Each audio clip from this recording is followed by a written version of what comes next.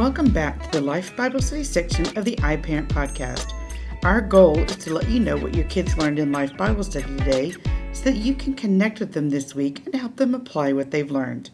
Today's Bible lesson took us to the outskirts of Jericho, where a man named Bartimaeus sat on the side of the road begging. You see, Bartimaeus was blind. As Jesus traveled from Jericho, he passed Bartimaeus. When Bartimaeus heard that Jesus was passing by, he cried out to him using his messianic title, "Son of David, have mercy on me." Socially, Bartimaeus would have been considered unimportant, certainly not important enough for the attention of someone as popular as Jesus.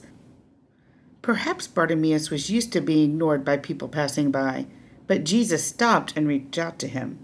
Jesus said to Bartimaeus, "What do you want me to do for you?" Bartimaeus answered Jesus' question with a plea of faith. "Teacher, I want to see." Bartimaeus believed that Jesus could heal him, and Jesus did. Bartimaeus had nothing to offer Jesus. He knew he was needy, and he begged for mercy.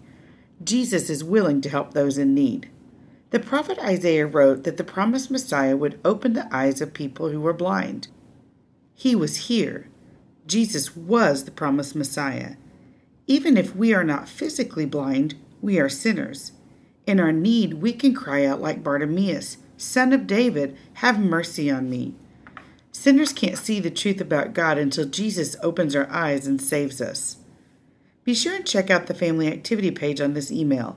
It has a fun family activity that you can do that goes with the lesson and Bible verses for each day of the week that you can use for your family devotion time. We are praying for you this week as you disciple your children. Know that we're here for you, we love you, and we consider it an honor to serve the families of First Kids.